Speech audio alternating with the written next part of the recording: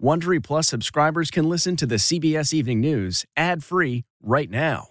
Join Wondery Plus in the Wondery app or on Apple Podcasts. This spring, if you'd rather spend time enjoying your lawn instead of trying to keep it alive, there's good news. True Green is the easiest and most affordable way to get a beautiful lawn. All you have to do is water and mow, and they'll do the rest. Weed control, fertilization, aeration, and even some things you might not even think of. They'll do all of it, while you can do literally anything else. With True Green, you can have your lawn looking as good as a putting green. That's not hyperbole. True Green is the official lawn care treatment provider of the PGA Tour. True Green offers a satisfaction guarantee, and they have a verified best price promise, which guarantees you the lowest price with no compromise on quality. You do you. Let True Green do your lawn care. Visit truegreen.com to get the best lawn at the best price with the best people guaranteed. Do you ever wonder where all your money went? Like every single time you look at your bank account? Honestly, it's probably all those subscriptions. I felt that way too, until I got Rocket Money. Rocket Money helped me see all the subscriptions I'm paying for, and it was eye-opening. Between streaming services, fitness apps, delivery services, it all adds up so quickly. Rocket Money is a personal finance app that finds and cancels your unwanted subscriptions, monitors your spending, and helps lower your bills. Rocket Money has over 5 million users and has helped save its members an average of $720 a year, with over 500 million in canceled subscriptions. Stop wasting money on things you don't use. Cancel your unwanted subscriptions by going to rocketmoney.com/Wondery. That's rocketmoney.com/Wondery. rocketmoney.com/Wondery. The Bill and Melinda Gates Foundation is one of the largest in the world, and with a focus on public health, it has committed more than $350 million for the development of vaccines, diagnostics, and therapeutics in the fight against the coronavirus. Bill Gates joins us now. Bill, thank you. Great to talk to you. Great to talk to you, too. Let's begin with today's disturbing numbers. The U.S. reported more than 1,000 coronavirus deaths for the first time since May. Do you think we're at a tipping point? Well, unfortunately, we have a lot of young people who are infected. And over the next month or two, a lot of those infections will get up into older people, which is where you have the very high risk of death. And so it's kind of a race. The innovations in therapeutics are reducing the death rate while this infection surge, which is really unique to the U.S., will get into the older population and drive that death rate up. Several months ago, you said we need a consistent nationwide approach to shutting down. And you said back then that if it didn't happen, it would be a recipe for disaster. Do you think we're witnessing that disaster now? Well, there's a lot of things we can go back, and say, why wasn't there a federal testing plan? Why didn't we get the turnaround on the testing down? Why aren't we getting the tests out to low-income minority communities? Serious mistakes were made, some of which are because we didn't understand the virus very well. The understanding about the importance of masks came later than we wish it had. And then the U.S. had the lowest compliance with mask use of any country, didn't have the leadership message there. So, yes, we have a lot of regrets, but, we do have innovations in the pipeline that should reduce the death rate and, eventually, by the end of next year, get us out of this terrible situation. I mentioned the mortality rate, infections skyrocketing, hospitalizations, pushing hospitals to the brink in Florida, Texas, Arizona. What needs to be done immediately? Well, some of the policies were a mistake. Opening up bars, the economic benefit versus the infection risk of a lot of activities like that made it a mistake. And so now in most of the U.S., we need to absolutely avoid those things. We need to distance. We need to use masks. We've seen that in Europe, they had the dramatic fall off. It didn't spread into the other communities, and that's because they Their leadership communicated with a clear voice. Their scientists were encouraged to go on TV instead of banned. And so, the population benefited. The death rate in those countries has gone down very dramatically. Do you think that because Dr. Fauci has been prohibited from appearing on programs like ours, that has hurt the public health message? Well, just the idea that the CDC isn't being heard from and that Fauci's being limited, you never would have predicted that. It kind of, it is really unexpected that you wouldn't let the experts share. Dr. Fauci has been able through a variety of vehicles to get some of his thoughts out. It's really the CDC that's been muzzled to a dramatic degree that's holding us back from getting the benefit of their expertise as well. Mm-hmm. As a mom, I hear a lot about this. We have parents, we have teachers, we have schools all in the midst of this decision about how to get kids safely back into the classroom or whether to learn totally online. So let me ask you, for the 60 million children in America, how can we do it safely? Well, fortunately, the actual number of young people who get sick is pretty modest.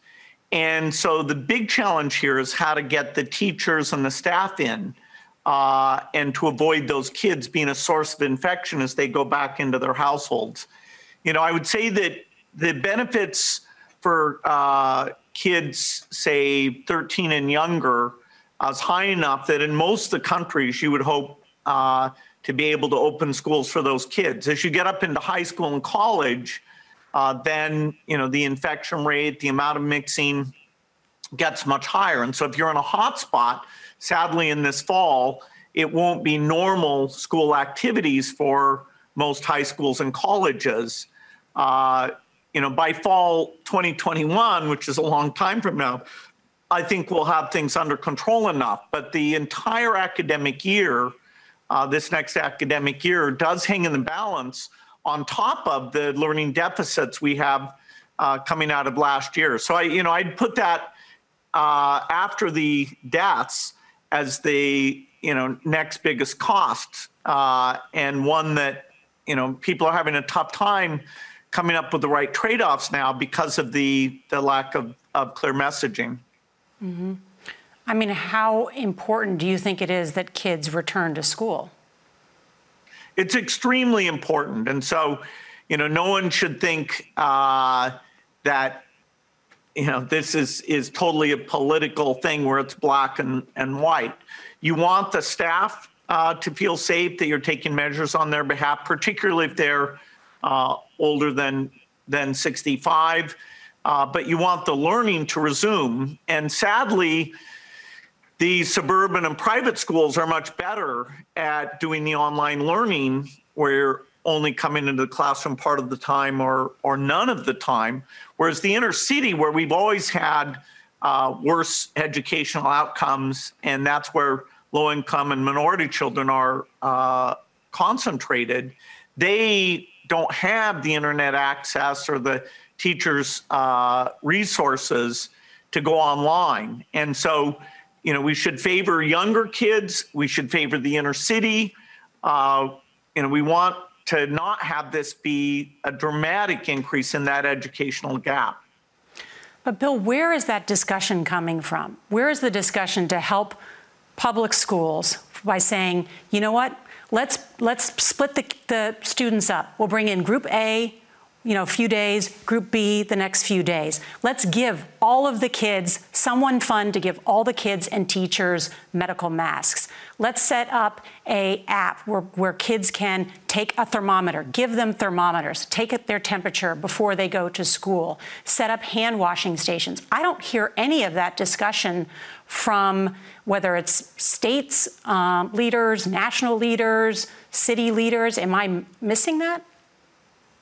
Well, yeah, we're kind of stuck on the open them up completely versus, hey, if there's any risk, I don't want to go work there. And, those are two extreme positions. So the nuance of going part of the time, favoring the inner city, favoring the younger kids, having the policies in hotspots be more restrictive than in places that have gotten further along.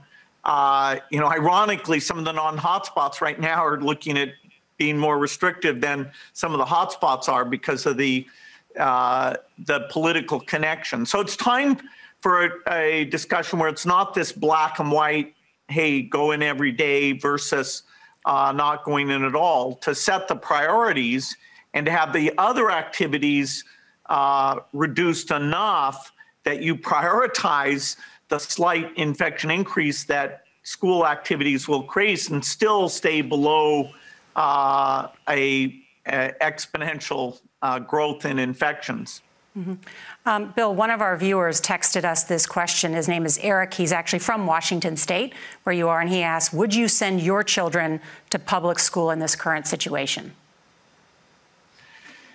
If a school is being careful, then yes. Now, if they live in a multi-generational household, where you have old people that they're exposed to, you have to look, how hard would it be for you to reduce the grandparents' exposure to those kids? If you live in a single generational household and you have a school that's being careful, then I do think it's reasonable to say, my kid can get that the educational opportunity, particularly as the kids are younger.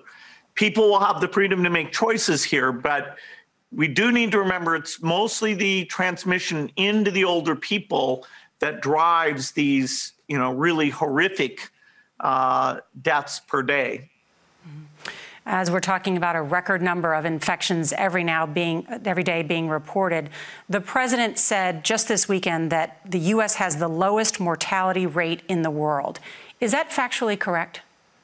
Not at all, not even close. I mean, by almost every measure, the U.S. is one of the worst. And I think we can change that, but it's an ugly picture. Why are we one of the worst? We opened up. We actually had criteria for opening up that said you had to have cases declining, and we opened up with cases increasing. We somehow got masks as this politicized thing that, somehow, and some like harbinger of freedom that just covering your mouth was awful. And, so now we can move forward. Now we have the president saying that he hears from some people that it's good to wear a mask. And so let's run with that and try to get compliance levels up to something like the European level. I want to turn now to the race for a cure. We've seen a lot of promising news this week on the vaccine front. What do you make of the results from AstraZeneca and Moderna? Well, it's very hard to characterize complex scientific things in a sort of simple to understand format. We don't know if these vaccines will work. We don't know if they'll work to avoid deaths. We don't know if they'll work to avoid transmission. That's why we're working on so many first-generation vaccines and a whole bunch of second-generation vaccines that, although they'll take more time, they are more likely to be extremely effective. It's great the U.S. government has been willing to fund vaccine manufacturers.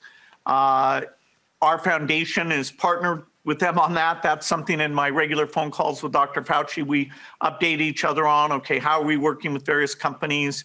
Which ones do we think we need to add to the mix there? What is the scalability going to be so that not just the U.S. but the entire world gets the vaccine? So yes, I am very hopeful in innovations in both therapeutics and vaccines. The advanced therapeutics will come first, but in 2021, probably in the first half, we're going to get some good vaccine tools, and that'll be a big milestone.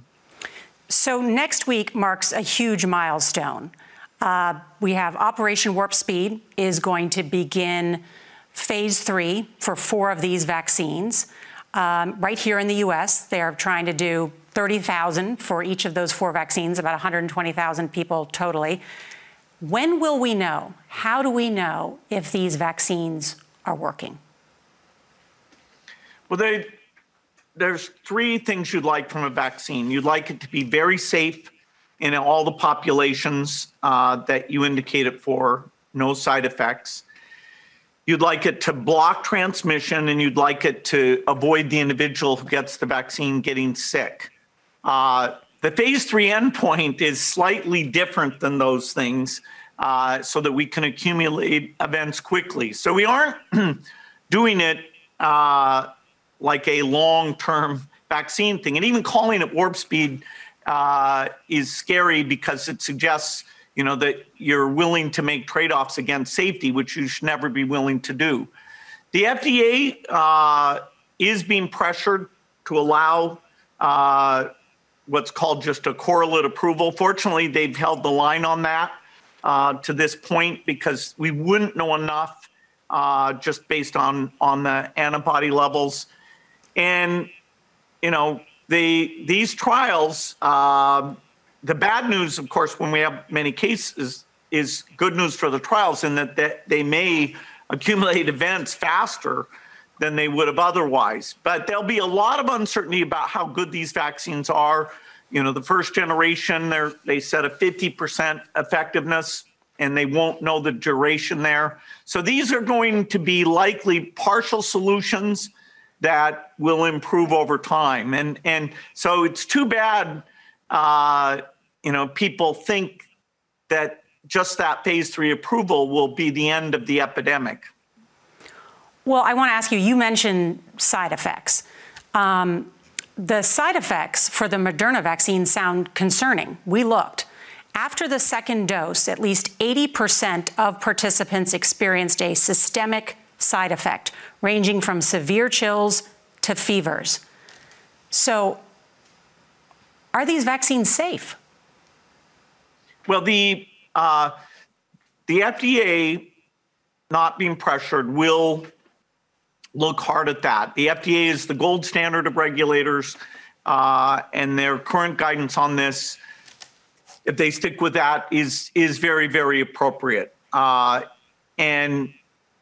the side effects were not super severe. That is, it didn't cause permanent health problems for the things there. Moderna did have to go with a fairly high dose, and so to get the antibodies. Some of the other vaccines are able to go with lower doses to get responses that are pretty high, including the J&J and the Pfizer. And so there's a lot of characteristics of these vaccines. It's great that we have multiple of them that are Bill, going out there. And yes, I think you know the data better than I do. government- But the data showed that everybody with a high dose had a side effect.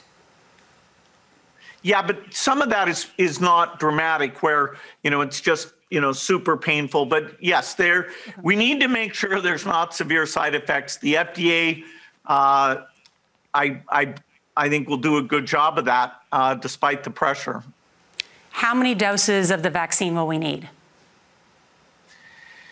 Well, none of the vaccines at this point appear like they'll work with a single dose. That was the hope at the very beginning. Maybe one of them, particularly in the second generation, won't surprise us. We hope just 2, although in the elderly, sometimes it takes more. And so making sure we have lots of elderly people in the trial will give us that data. You've said some more than 7 billion doses. That's what we'll need.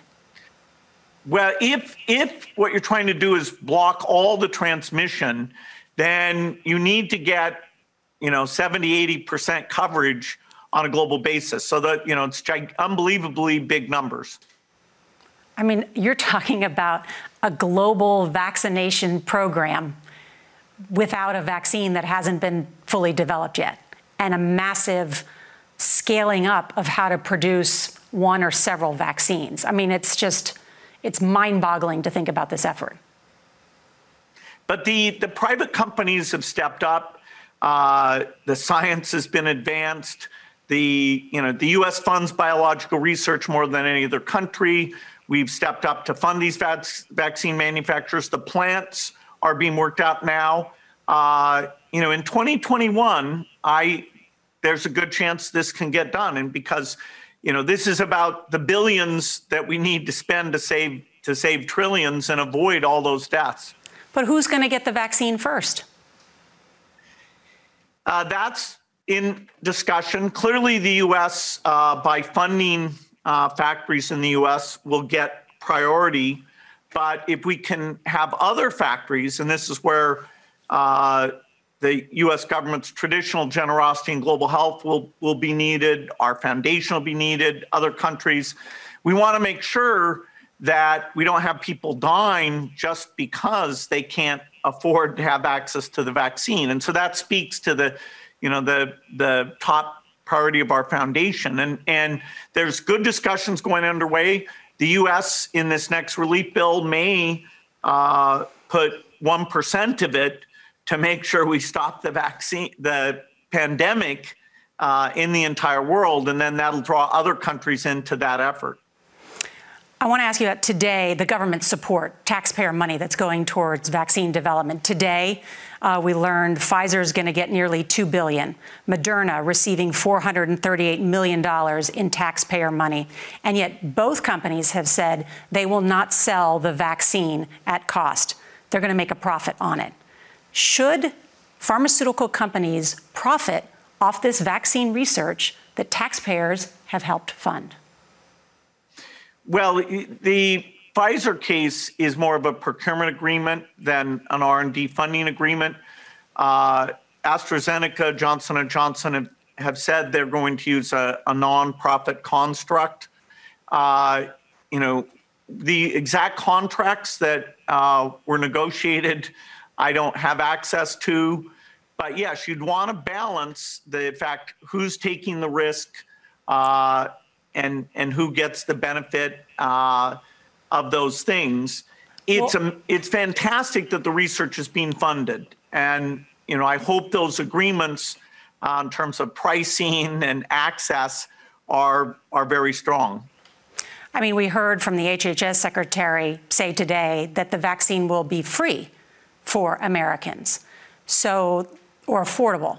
So that means the government will help purchase it from companies that are making a profit off of that we helped fund the research for. Do you see any problem with that? Well, some of the vaccines are being done by companies on a non-profit basis. A few have decided, otherwise. And so if you have equivalent vaccines, the one that's the cheapest will be the one that we go with. And we may have, many choices here that some of which look like, the production costs will be quite low. So I do honestly think both in therapeutics and in vaccines we'll end up that it'll be a very clear deal, what should be purchased, and that'll be worked out. Whether people second guess the early buyer contracts, that's not really the key issue. We will get a good deal on the vaccine, and we need the world to get a good deal on it. And many of the companies have committed themselves to that. Mm-hmm. The Gates Foundation is one of the largest funders of vaccine research in the world. Vaccines save millions and millions of people around the world every year. Are you concerned about a growing anti-vaccination disinformation campaign that exists on social media? Yeah, it's always a concern because vaccines are so key to keeping measles deaths down.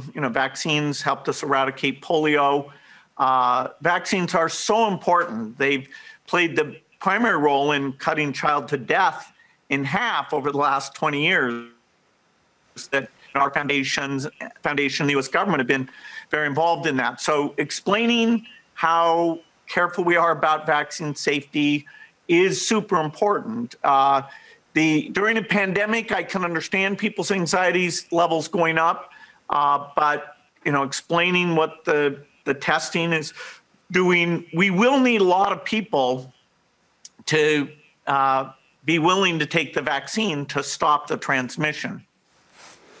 You have been the subject of a disinformation campaign. In fact, the posts on social media about you and coronavirus are considered the most widespread coronavirus falsehoods that exist. So I want to address some of them. To be clear, do you want a vaccine so that you can implant microchips into people? No, there's no connection between any of these vaccines and any tracking type thing at all. I don't know where that came from. And yet there was a poll by YouGov and Yahoo that shows 44% of Republicans, 19% of Democrats, and 24% of independents think that you want to do that. How did this conspiracy start? I don't know. Dr. Fauci and I are sort of the two most mentioned, and some of these are deeply ironic. Like, our foundation is about reducing death and, bringing equity to health. And yet the idea that, we get accused of creating, chips or the virus, I think we just need to get the truth out there. We need to explain our values so that people understand why we're involved in this work and why we're willing to put hundreds or billions to accelerate the progress. It's a little unclear to me, but I hope it'll die down as people get the facts. I know, but I want to ask you this because you're a co-founder of Microsoft. You travel in the circles of many of these tech leaders who control these companies. I know you know them. There was a Facebook post with that widely debunked conspiracy theory that says that you want to do that. It was shared tens of thousands of times. It's still on Facebook. And I reached out to Sheryl Sandberg today about it. Facebook has told me that they will send it to review about whether to take it down. Does Facebook have a responsibility to do more in terms of shutting down this misinformation? Yeah, well, they are willing to get rid of anti-vaccination messages that are, false there. So there's a constant dialogue about, okay, how do they make sure that these completely false things don't get out there? You don't want to suppress, normal dialogue about safety studies, but the conspiracy theories, they, are starting to step up on, and we feel like we have a good dialogue with them about how to do that. I want to ask you about what appears to be a growing testing crisis in America with long lag times in order to get test results back, especially in Sunbelt states. Most of the tests to date have been PCR tests and the nasal swab tests. Where are we in terms of a rapid diagnostic test? You've talked about this a lot. It would be a test that is like an in-home pregnancy test. Where are those tests? In the next 2 to 4 months, some of those tests will get approved. Now, they won't be as accurate as the PCR, which is a molecular test. And so over the next few months, we have to up PCR capacity. We have to get results back in 24 hours as we roll out the paper test. We need both. And the lag times that we have today are completely unacceptable. It's making most of our tests pretty much worthless. You've written that this is like a world war, that it's us against the virus, essentially, and we all need to be on the same side. I have a question about whether we are all on the same side, because yesterday the FBI charged 2 Chinese spies with trying to steal U.S. vaccine research. Is China on our side? Well, certainly China is working on vaccines. These are not like military weapons. There's going to be broad understanding of how these vaccines are made and tested. All the data is, filed, so people can understand the results. So it's strange. It doesn't make sense to me. There's really no deep trade secret thing there. The Chinese vaccines aren't as far along as the European and U.S. vaccines, but yes, I think we all want to bring this pandemic to an end. Bill Gates, thank you so much for joining us and for all of the information. We appreciate it. You bet. Thank you. If you like the CBS Evening News, you can listen early and ad-free right now by joining Wondery Plus in the Wondery app or on Apple Podcasts. Prime members can listen ad-free on Amazon Music. Before you go, tell us about yourself by filling out a short survey at Wondery.com/survey. Look around. You can find cars like these on AutoTrader. New cars, used cars, electric cars, maybe even flying cars. Okay, no flying cars, but as soon as they get invented, they'll be on AutoTrader. Just you wait. AutoTrader.